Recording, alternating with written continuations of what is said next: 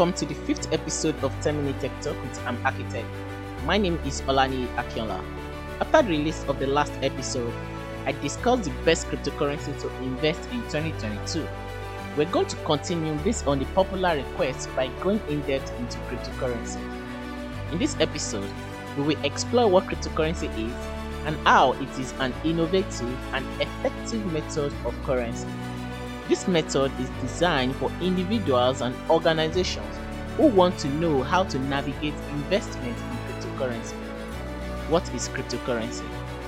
Cryptocurrency, sometimes called crypto, is any form of currency that exists digitally and virtually and uses cryptography to secure transactions. Think of it this way. Cryptocurrency is like swapping out your money in a new country. Dollar can buy you a nice dinner in the United States.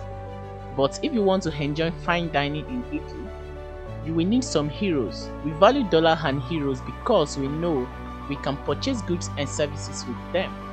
That same goes to cryptocurrency. You can exchange your money for crypto and use it just like real money.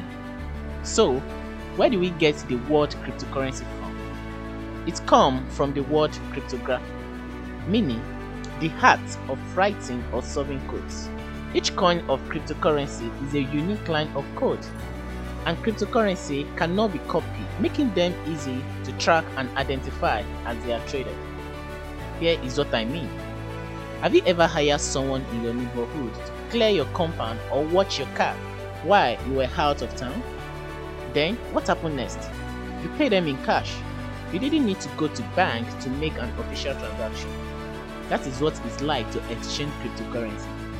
They are decentralized, which means no government or bank controls how they made, their value, or how they are traded. Because of that, cryptocurrency are worth whatever people are willing to pay for or exchange for them.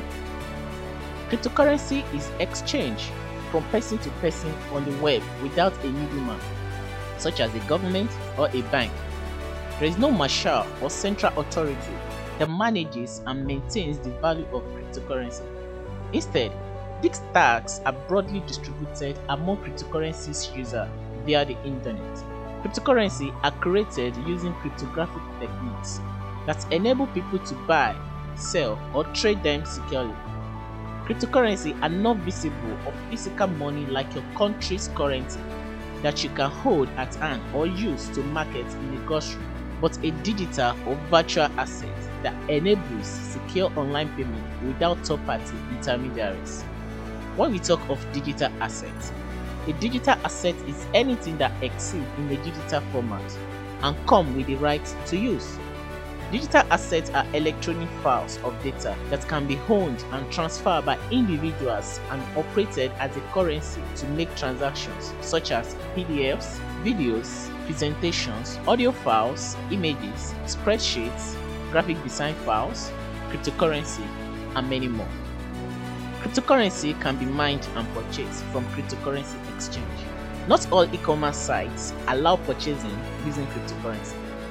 At this point, most people still see cryptocurrency as an investment, but cryptocurrency is quickly gaining speed and becoming more widely accepted as currently in many countries.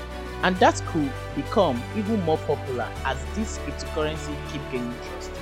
The US federal government relationship with cryptos has generated numerous headlines over the years, which is surprising considering that the US government is one of the largest holders of one of the cryptocurrency, which is Bitcoin.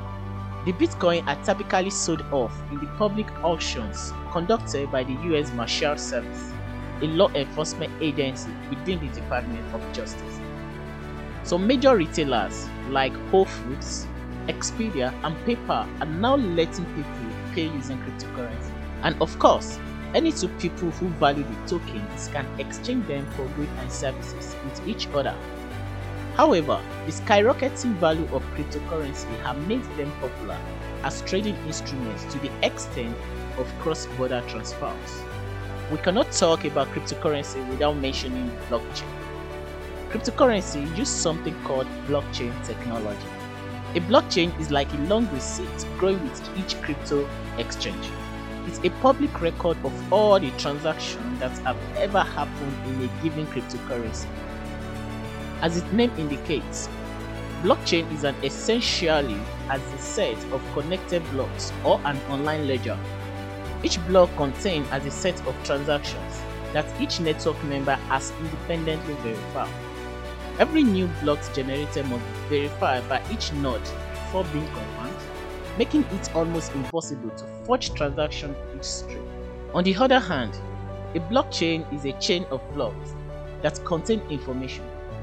The data stored in a block depends on the type of blockchain. For example, a blockchain includes information on sender, receiver, and the number of bitcoins to be transferred.